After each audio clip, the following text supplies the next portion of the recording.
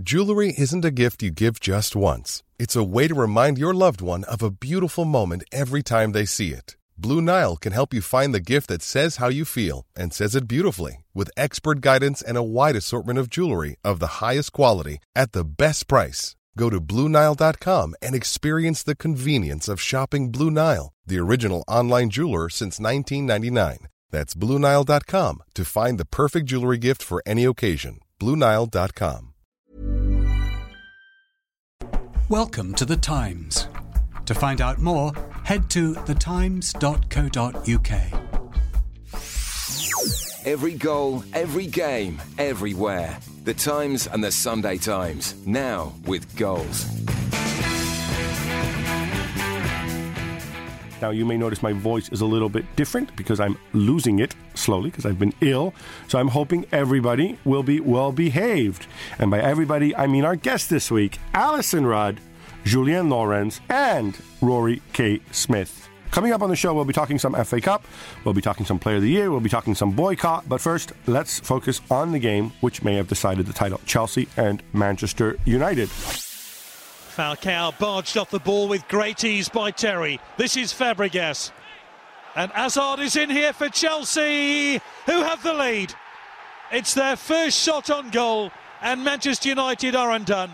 United come into this game, they're in a great run of form. They also have a bunch of players out, from Carrick to Daley Blind, to Jones. They weren't going to be that much of a threat, but Mourinho was going to take no chances and put out, he didn't just park the bus, he parked all of transport for London in front of Courtois' goal, right?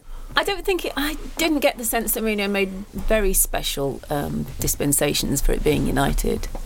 I think Chelsea have gradually becoming more like they used to be under Mourinho this season, to be honest. And there are plenty of teams who, not just at home but at the Bridge, have come away from the Bridge thinking, oh, we had quite a bit of possession and we were able to express ourselves. How come we didn't win? It's weird, and it's a recurring theme on this podcast, but he doesn't see his tired players and think, I'll freshen it up. He just says, OK, you're staying in the team. If you're tired, just go defensive and just concentrate on the basics. And they play very deep, and that means whoever's playing in front of the defence, they sort of join the defence and they give the opposition plenty of space in midfield. So I'm not surprised that United felt they played well, and because they were given space in which to play well, but they couldn't really do anything with it because there was like 6 defenders most of the time. Right. It's kind of peculiar. I was kind of fascinated by this because, and I actually went and I looked up the stats. The United had more than 70% possession, and it's the highest total at Stamford Bridge since they've been keeping track. And Mourinho rightly says, I don't really care. They could have had 99% possession. What matters is that we won. But it was also interesting to me is this season, only in 3 other games has the home team, out of all the teams in the league, including the really bad ones, only 3 times has a team had less possession at home. And it was actually twice Crystal Palace and once Hull City. No other top manager would do this. We have this idea, right, that you're a big team at home and, you have a responsibility to play and your philosophy and all this jazz. Mourinho just doesn't mind that. He just doesn't care about that. He'll go and he'll do stuff like this. Well, maybe that's his genius, that he's not kind of influenced by groupthink. Depending on the type of possession, it's kind of a meaningless statistic. But it's not just possession; it's the personnel you send out there. Because if you put Zuma in midfield, if you tell Azpilicueta and Ivanovic not to cross the halfway line, you're just conceding possession. As Alison says, you're defending way, way deep. You're basically playing for the draw, which in the broad scheme of things makes sense. I don't think that's true. I think that the whole issue of playing for the draw is totally misleading. I don't think teams ever play for a draw. I think they play to minimise the risk of losing. But I don't think Mourinho would never send a team out to try and draw. Even at Anfield last year, which was kind of the ultimate Mourinho performance of the second phase of his time at Chelsea, I don't think they were trying to draw. I think they were saying, right, we're not going to concede and we will get a chance. They're trying not to lose, first and foremost. Not far from it.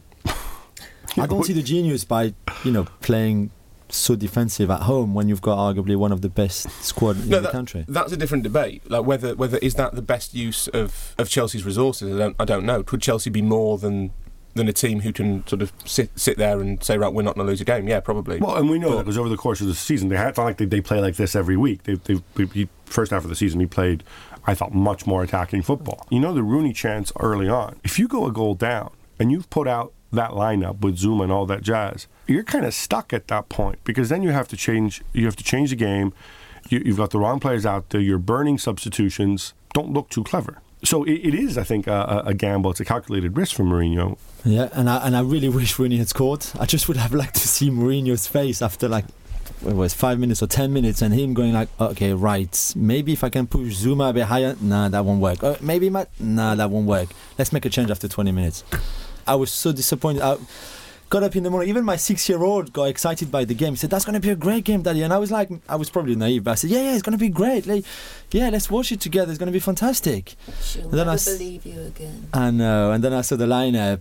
And I just went, oh, here we go again. I don't want to criticise your parenting, but is there not an element? Like I've never been less excited by a football match than I was by Chelsea Manchester United. It completely. Yeah, but you can admit that before seeing the lineup, you could have thought, okay, this could be a cracker. You know, no. if Chelsea go for it, United will go for it. They've been playing probably their best football of the season. Chelsea, even without Costa and Remy up front, even with good old Drogba, still potentially can play very good football. And we've said in the first half of the season they play really well. So I thought, okay, maybe this time Mourinho won't park the bus and the whole M25 in front of his goal, and maybe we'll have a game. And we didn't. But just the circumstances. And I was disappointed. The circumstances. Yeah, I mean, I guess it was worse than you maybe thought it would be. But the circumstances of it's this sort of fake title race. Like we've all been there's this mass cognitive delusion that we've got a title race. We don't. It's ridiculous. But why? It says on our script, title over. Question. It doesn't say question mark. But title over. Yeah. Well, the title's been over since January. How their season's gone. The sort of great first half, really poor, fatigued second half. How does Mourinho respond to that in the summer? What does he do? I think he goes to his fitness people, he locks them in a room, and he pummels their flabby buttocks. I look at this and I say it has to be one of two things. Either Mourinho decided not to rotate because he's making some sort of very silly statement, and I don't trust Schürrle, I don't trust Ramirez, I don't trust Mikel, I'm going to play the same guys every week to prove a point because I'm a freaking child. I don't believe that. I mean, Jose Mourinho's not been like this throughout his career. He has rotated, he has used wider squads. It's just this season he's chosen to do this. So then I'm tempted to say Jose Mourinho hasn't rotated for much of the season because his medical staff said, we're training in a certain way, blah, blah, blah. Yeah, the guys can handle it. The guys can handle it. There's no international competition this summer. You're fine. You know, go ahead and play Brano for every minute of every game and get the benefits of chemistry and all this stuff, especially as you're introducing a new system with new players in key positions like Diego Costa and Cesc.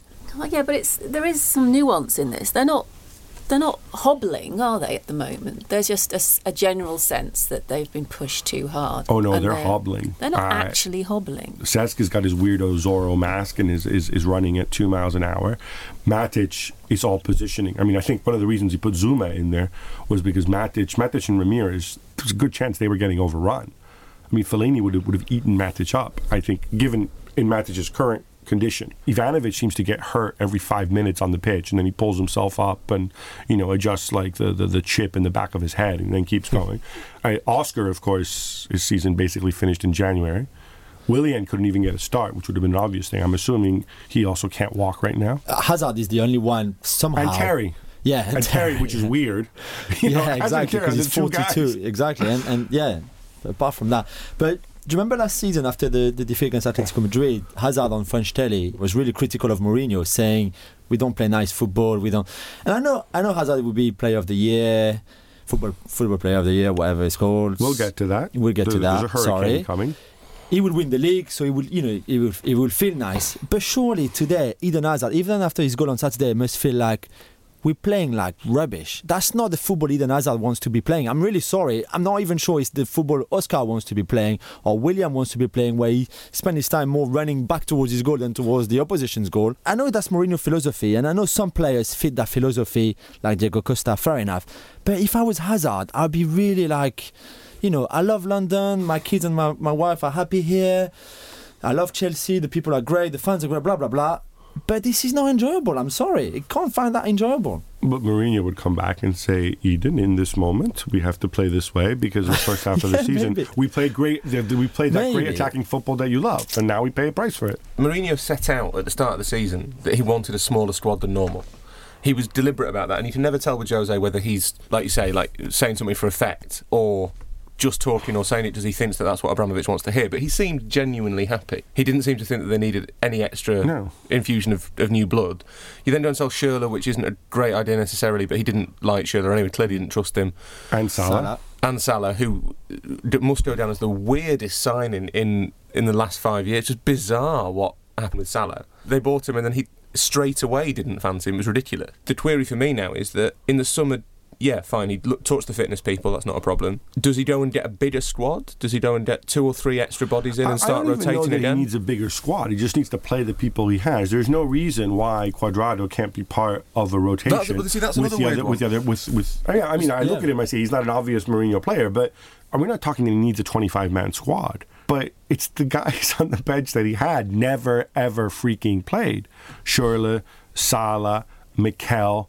I nerded out and I went and I looked at the statistics. So Zuma and Matic each had 2 touches in the opposition's attacking third the whole game. Azpilicueta and Ivanovic, who aren't exactly big attacking threats normally, but they still average about 15 touches in the opposition attacking third.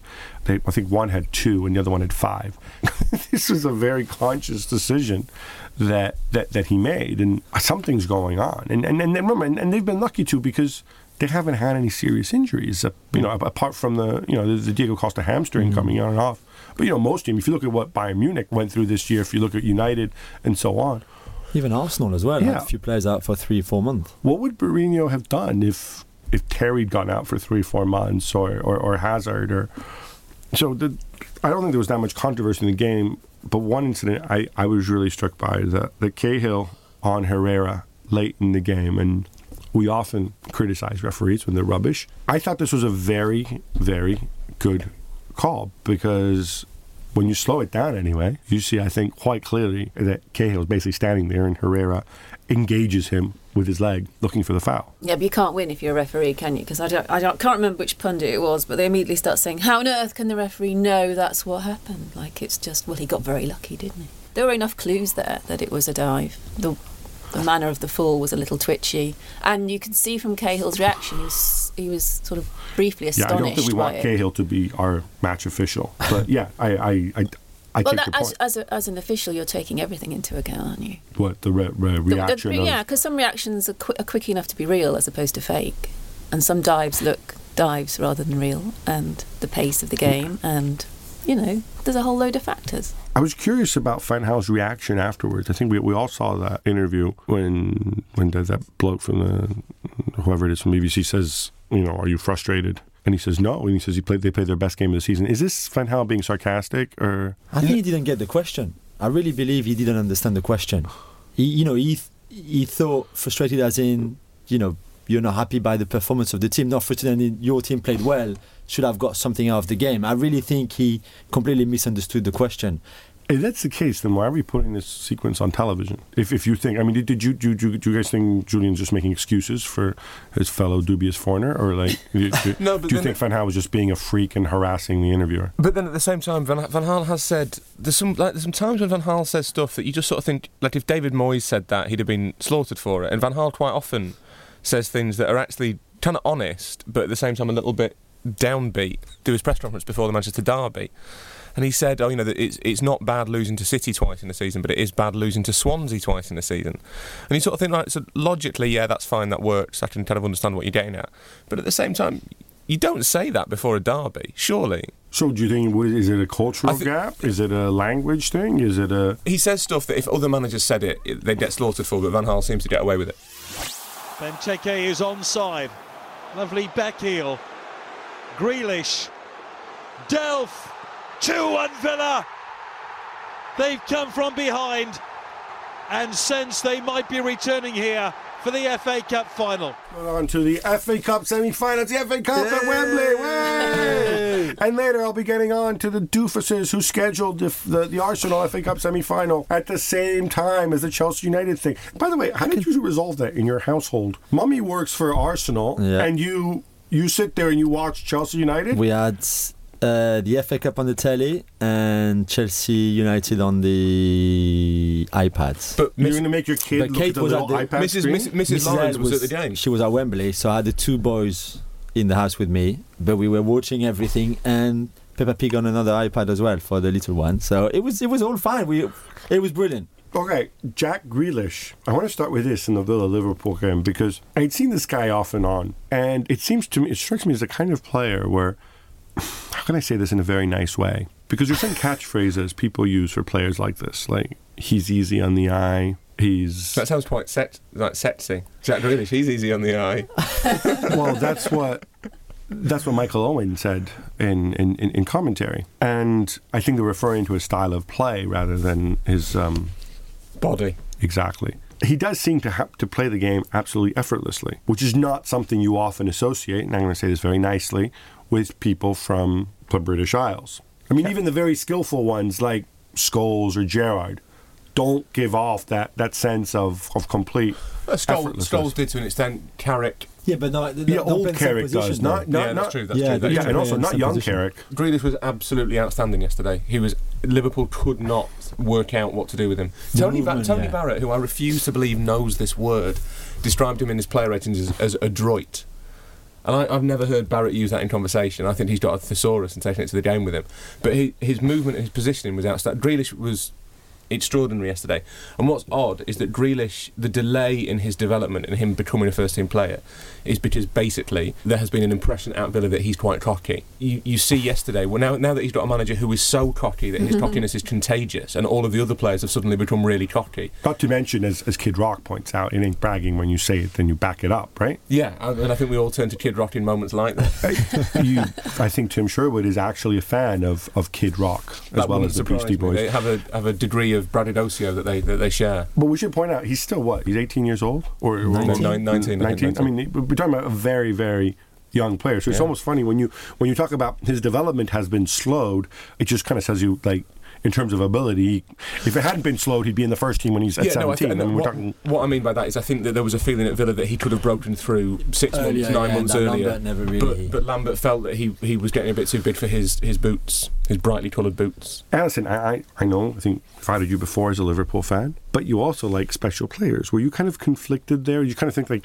if we're going to lose this game, I'm glad we're losing it to Jack Grealish? I enjoyed Jack Grealish's performance. I liked everything about it. I liked the fact that his great-great-grandfather had played for Villa, and he looked like he was actually taken from a picture of 1905 with his slick back hair and his refusal to wear shin pads and his refusal to look like he cared about responsibility, and he just went and played.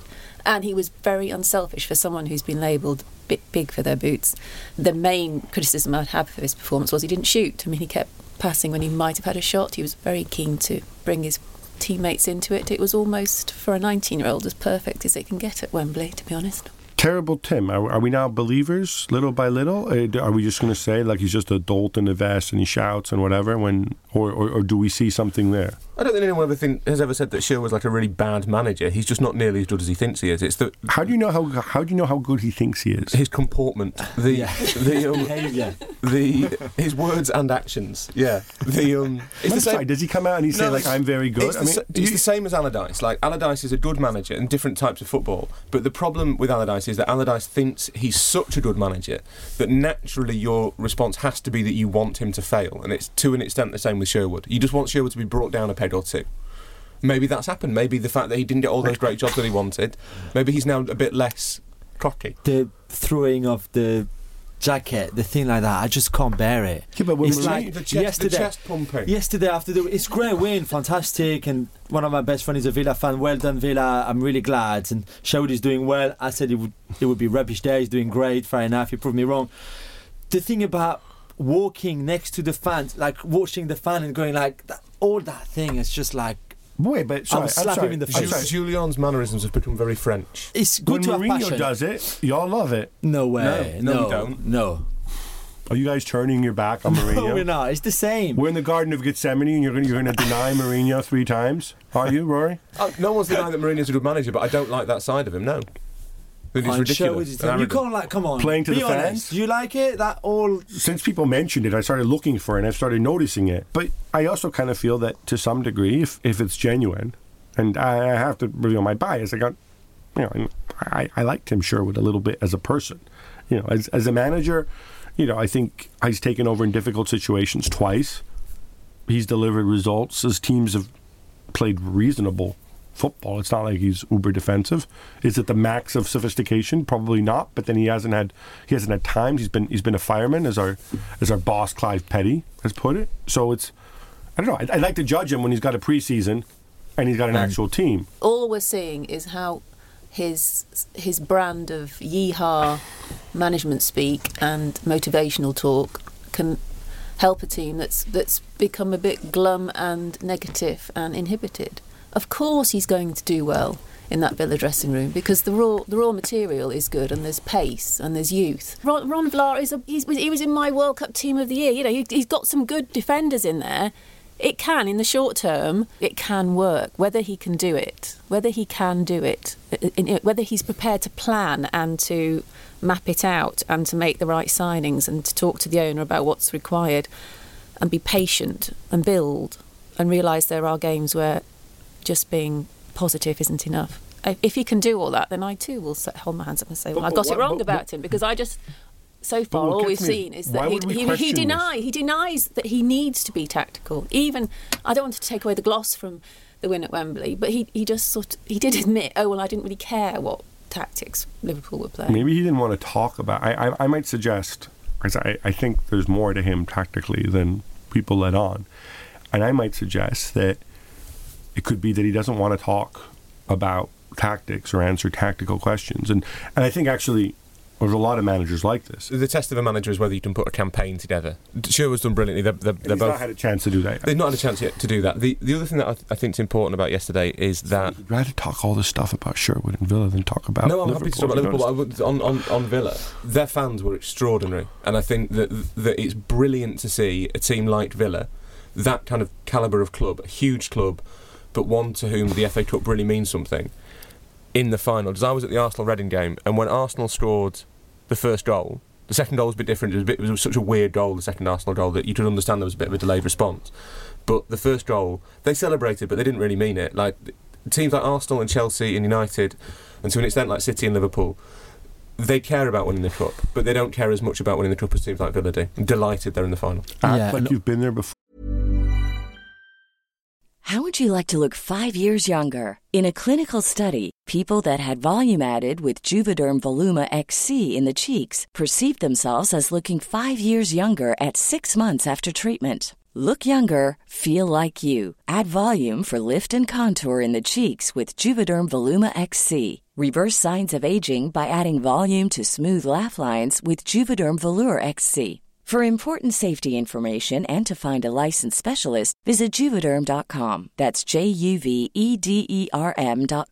Not for people with severe allergic reactions, allergies to lidocaine, or the proteins used in Juvederm. Common side effects include injection site redness, swelling, pain, tenderness, firmness, lumps, bumps, bruising, discoloration, or itching. There's a risk of unintentional injection into a blood vessel, which can cause vision abnormalities, blindness, stroke, temporary scabs, or scarring. Talk to a licensed specialist to find out if it's right for you.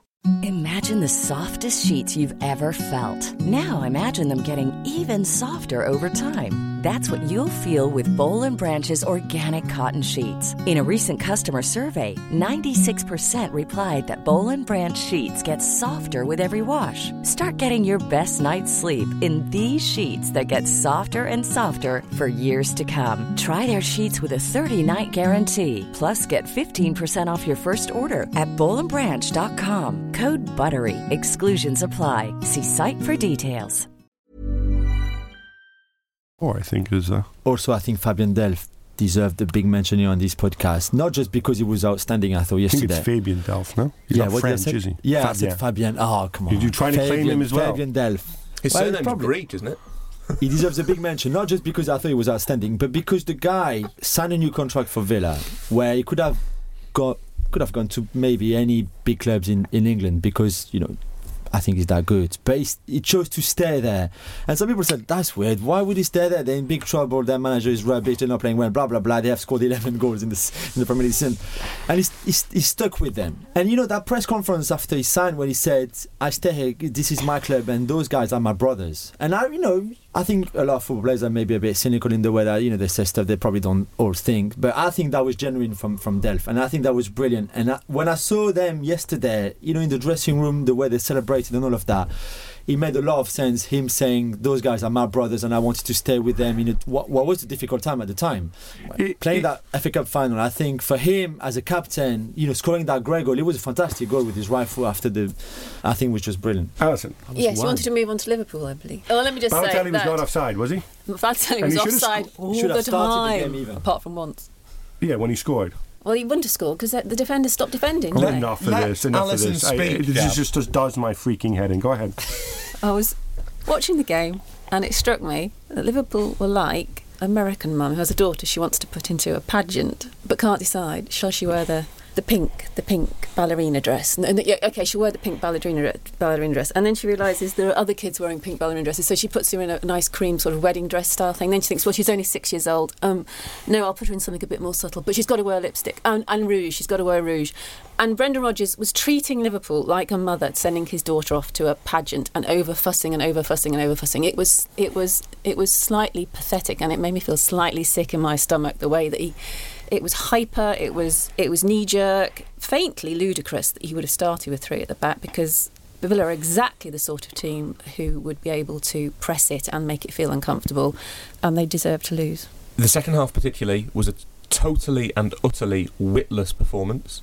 I think Rodgers has to face severe criticism, not just for his man management of Balotelli, which obviously is a subject close to your heart, Gab, but the way he's handling people like Markovic makes no sense. He is ripping confidence out of players. Why on earth? I mean, Barrett's given him a 4 in the ratings in the paper today. Don't agree with that at all. I thought Markovic was some way, he wasn't Liverpool's best player in the first half, but he was some way off being their worst player. He seems to have certain players who he will just think, right, it's not working, you're coming off straight away, destroying their confidence. Markovic isn't the only one. I think Lovren, his man management's been baffling. Lallana, it's been baffling. Barini, it's been baffling. Lambert is insulting. Lambert, someone I was with, I was at the game yesterday, someone said that if they were Ricky Lambert, they'd have refused to come on. It's an insulting thing to do. Oh, that's very professional. It's not professional at all, but it's sending him on in the 90th minute. This idiot? Seriously. Tony Evans. I can see his point, though, because in fact... Right, but the one other thing I would say, so there's someone in this room who is not a believer in Rodgers. I'm Rodgers neutral and have been for a long time. I think he has good things and bad things about him. I think his man management, as I say, is at times baffling.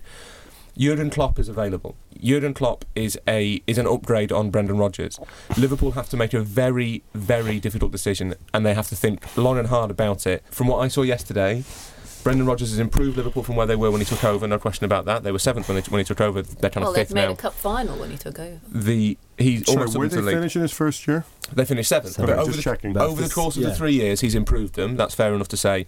But when you have a manager who is so much better than Rodgers, and we don't know, just Klopp might not work anywhere other than Dortmund, it might not work out. You have to think about it. You have to be ruthless, because loyalty is a great trait and it's a great virtue, but loyalty is not the point of football to show how loyal you are. Liverpool have to really think about where they're going with Rodgers, because they can't give him loads more money in the summer. He spent 215 million quid. You can't give him a load more money to waste in the summer. I hate this when people do this. Doesn't matter how much you spend. What matters is the net spend. Fine, yeah, still fine. But still it's not 215 yeah, million. They've spent a lot of. They've invested heavily. Their recruitment has been a disaster, and they have to think about whether do you give him another season to prove that last season was the real Rodgers and this season's been a bit of a disappointment, but that's a fluke, or do you say, look, actually in 3 years we've not made the progress that we want to do. We think we can go and get someone who's better than you, and we do it, and that's what Liverpool have to think about now. I agree with everything that's been said. And I would just at 2, you're going to have a go at Rodgers as well? Steven Gerrard? Where did he play? He played everywhere. even Gerrard himself had no idea, no clue where he played and where he was playing and what Rodgers wanted him to do in that. I saw him in the 90th minute. The guy was not even sweating. He went through that game like a ghost. He had no clue what to do where. There was the great pass for Balotelli, fair enough, right at the end, and the header, sort of like my nan would have saved that on the line anyway. Play him where he can have an influence on the game. Not somewhere maybe on the right behind striker, but we're not sure. Look at what Coutinho is doing, maybe do the same on the others. Come on. You can't treat Gerrard the way he's doing.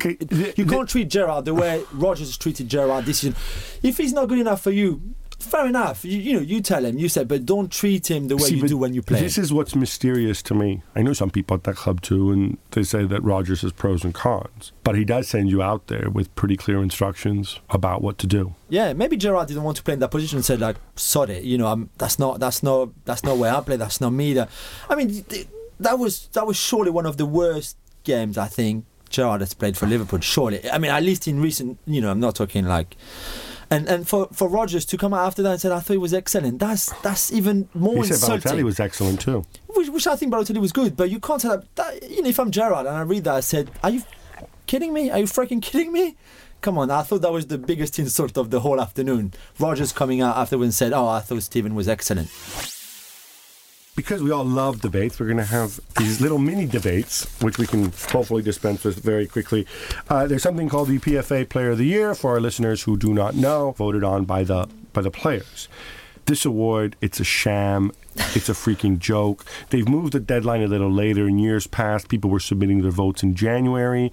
I think it's a pretty well-known thing that at a lot of clubs, the PFA rep, who's one of the players, is supposed to go and make sure everybody votes. I know for a fact that in years past, in at least 2 cases I know of, one PFA rep filled out like 30 ballots. So really, this is just stupid. Just really, really stupid. However, it gives us a chance to talk about who we would vote, choosing for a player of the year, choosing from their shortlist. There's another major dysfunction, which I'll get to in a minute. And the shortlist for the PFA Player of the Year is, by the way, when they say shortlist, it's not like they have to choose from these players, just that these guys finish the top 6, right? Top six, yeah. So it's not really. Why make it a top 6? Why not make it a top 3, or top 4? Because this is Britain and we do things the way we've always done them, Gal.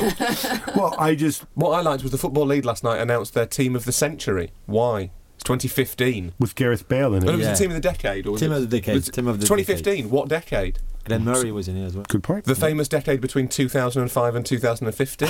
Idiots. So anyway, the top, I shouldn't say the nominees, because not really nominees. The top 6 finalists are Diego Costa, Eden Hazard, Coutinho, Harry Kane, David De Gea, and Alexis Sanchez. Now you're just going to give me your vote, and unless you say something stupid, I'm not going to ask you to justify your vote unless you want to. Alison.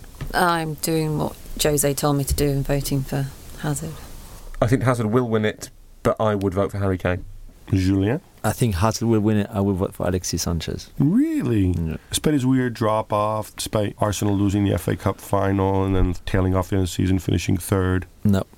I think I'm he's telling just, you what will happen. I know, and I think he's just been fantastic. And if he had a little bit of dip, it's because for so long he carried the team on his own, and obviously it was easier to see. But no, Hazard will win answer. it, and Hazard deserves it. Now, the PFA, in their wisdom, also have something called the Young Player of the Year award. From the groans, you can tell we all think that should be scrapped. No, it's not scrapped, but change the rules. Make it a proper, or make Under it a proper, 30. yeah. Is he under 30? Yeah. When you're under 30. Well, you know what's funny about Eden Hazard? So he's won, because you have the same thing in France, right? And he's won the Player of the Year and the Young Player of the Year in France multiple times. Twice, I think. The candidates for PFA Young Player of the Year are Hazard, Kane, Coutinho, and De Gea, who are obviously all nominated for the Big Boy Award as well. And then Thibaut Courtois and Raheem Sterling. I'm assuming there's not much to discuss. You're going to vote the same guy for both, right? Yeah, but you wouldn't want to. Yeah, exactly. Why? Because you want Harry Kane to share the... No, because you'd want a young player to win it, probably. Well, if you're nominated, breakthrough player. It's simple. If you're nominated for the Player of the Year, if you make the top 6 for the Player of the Year, you shouldn't be eligible to win the Young Player of the Year. But if you're Jack Grealish next season and you're 20 years old and you're lighting it up, you should be able to win one of the two. You can't. It makes it complete. It's worse this year than it normally is. To be fair, just there's so many young players on the senior list. Just change it. Just say if Hazard, Coutinho, Kane, and De Gea are all eligible, are all in the top 6 for the Player of the Year. Just give the 6 young players to 6 other people. Make it more interesting. That's all you need to do. I just don't think there should be a young player because players peak much earlier now, exactly. and the players that excite us the most are generally young. And unless you're going to make it the 16-year-old of the year, there's no point. Change the cutoff date. Change it to like 22 when the season starts or something like that, and that way you get rid of Hazard, Coutinho, and Kane, and then Would you probably get rid of Courtois as well, right? Yeah, I think so. And then it becomes the Raheem Sterling Award. Right. Our other if-time debate, there was a boycott by Newcastle fans ahead of their game against Spurs. It's the age-old issues with Mike Ashley, and it's sort of compounded by the fact that they published their accounts, showed a profit. when I saw, I don't know if we have final numbers on this, but I know they were predicting sort of 15,000 people. And I'm thinking to myself, like, that's pretty disappointing. I mean, why isn't it more people? Why isn't it? I feel like there's a voice here. I feel like I haven't read the Newcastle Chronicle, but I feel like I haven't heard the voices of those Newcastle fans who maybe don't like Mike Ashley but still went to the game. 40,000, I think, in the ground. I wasn't surprised, but I agree with you. It would be interesting to know what their thought process is. Well, it's pretty obvious what their thought process is. We're supporters, and therefore our job is to go along and support the team, because the team, our passion for the team is greater than whoever's owning it or whoever's managing it or whoever's playing for the club. And it's not going to get any better if we start wandering around with placards or phoning shows or just not turning up. The way you make our club better is to remind everybody that we're a special entity and the North East is a hotbed for football, and we're proud of who we are. No, I think the people who go along probably feel lots of things, but that's their overriding emotion. They can still hate Mike Ashley. They can despise him, but they can still feel much more in their heart about wanting to be there, part of it, and wearing their replica shirt than... I struggle to understand that. I mean, to me, that's kind of like, here is my udder, go ahead and milk me, Mike. If you care about the team, if you care about the club, if you're aware of the fact that this is basically an interloper in Mike Ashley, and if you assume the fact that the club will still be there and you'll still be there once Mike Ashley's gone, I almost feel like even if you don't agree with the boycott, you almost have like a duty to participate, but it's like you're crossing a picket line. Most clubs have owners where there's a problem between the fan and the owner. Most fans would rather the owner of the club did something different to what they are doing. They would like... Right.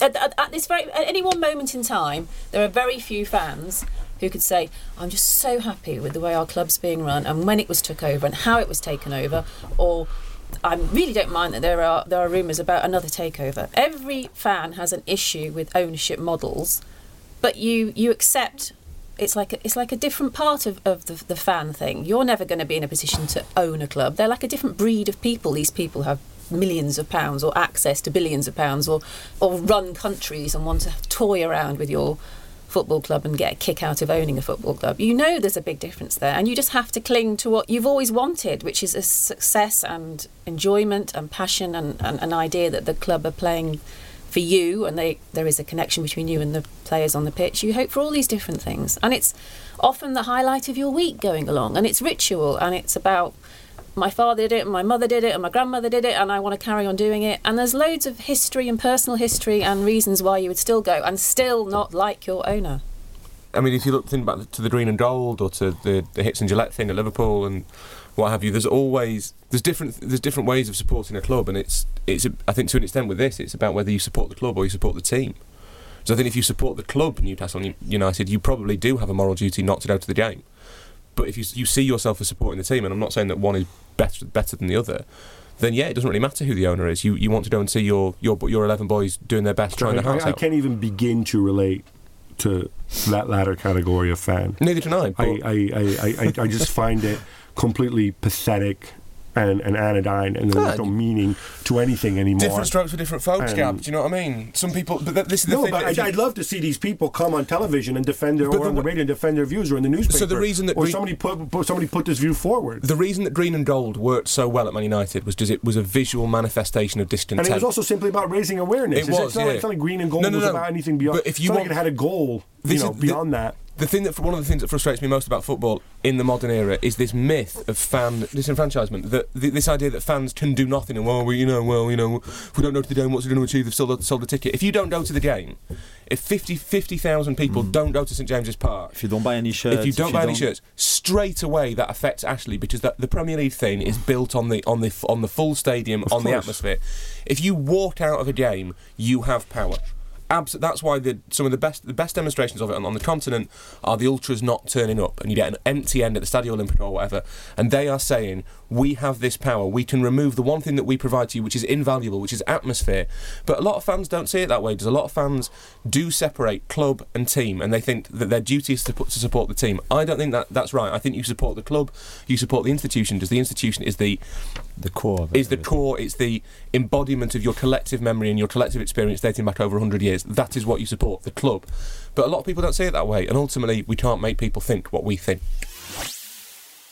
Time now for some quick hits. Manchester City upend West Ham. David Silva gets hurt. Alisson, your mate Sam Allardyce, gets angry. Let's talk about the future. Do you hear the cloppity-clop of hooves heading towards the Etihad? Well, it seems the three places Klopp most likely to turn up is City or Liverpool or Real Madrid. There are reasons why all three of those are odd, but of the three, maybe Liverpool makes the most sense. And wouldn't it be rather lovely if he brought Mats Hummels with him and the pair of them decided to plan for a Champions League domination for the next 6 years? Yeah, Mats Hummels is really cut out for the Premier League, isn't he? Arsenal are in the FA Cup final again, but Julian, why was it so darn hard for them to get rid of Reading? It was a bit hard because of complacency, which is something they've got in them, and I think they approached the game quite complacent, especially the second half. After they went 1-0 up, the second half was quite complacent, and it almost cost them a lot. So in the end they won, but they have to be really careful with that complacency. Reading keeper Adam Federici makes some tremendous saves to keep Reading in the game, but then also makes a huge comedy blunder that gives Arsenal the winner. Rory, this is where you say something poetic about how thankless the position of goalkeeper is.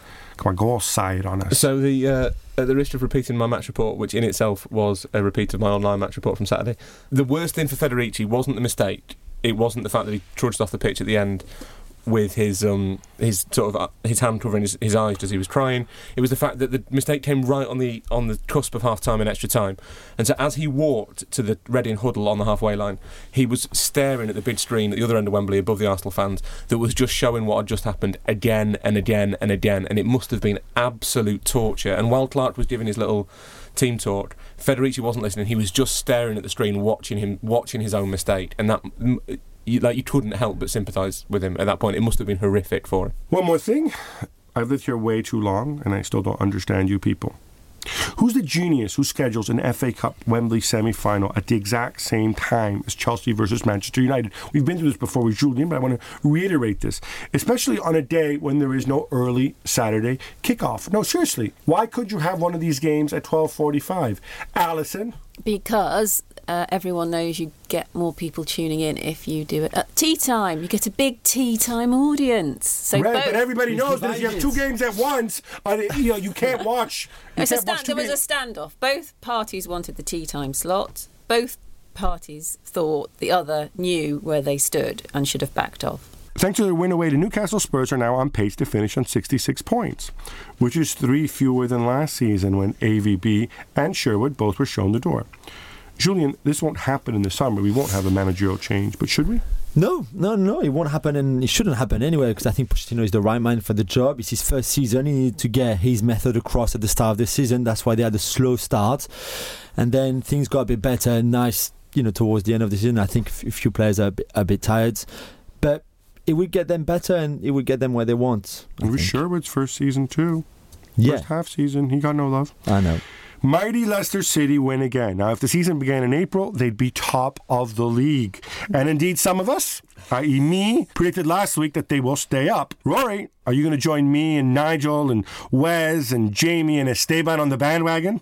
There's room, All it takes is a little bit of king power, of which they have plenty. I still think it's dead tight. I wouldn't want to put money on it either way. I think they play Burnley. King power. They play Burnley away. King power. Other Thai duty-free chains are available. No, they are. They have a monopoly. That's the best part.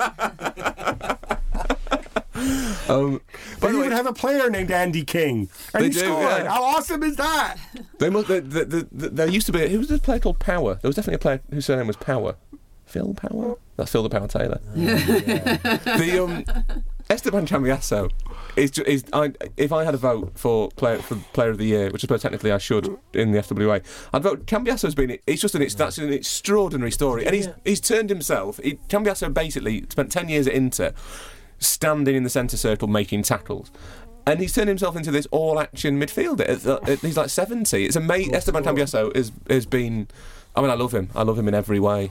Gab, I've got a question for you. There were 2 big derbies in France and Italy this weekend. Which was the more exciting?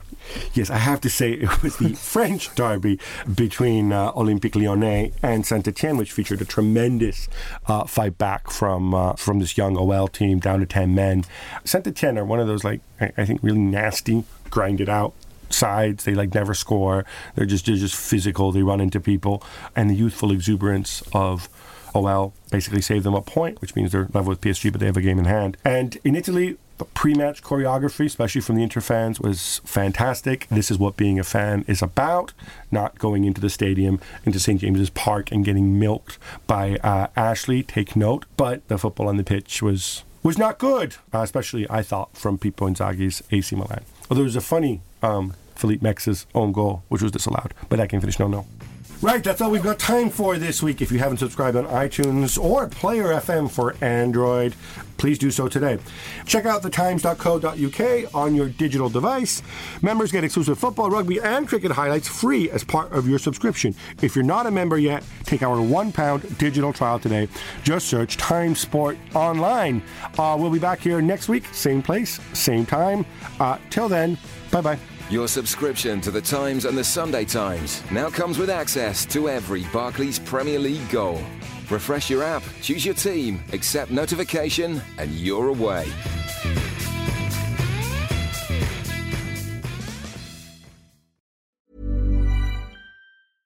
Imagine the softest sheets you've ever felt. Now imagine them getting even softer over time. That's what you'll feel with Boll & Branch's organic cotton sheets. In a recent customer survey, 96% replied that Boll & Branch sheets get softer with every wash. Start getting your best night's sleep in these sheets that get softer and softer for years to come. Try their sheets with a 30-night guarantee. Plus, get 15% off your first order at bollandbranch.com. Code BUTTERY. Exclusions apply. See site for details.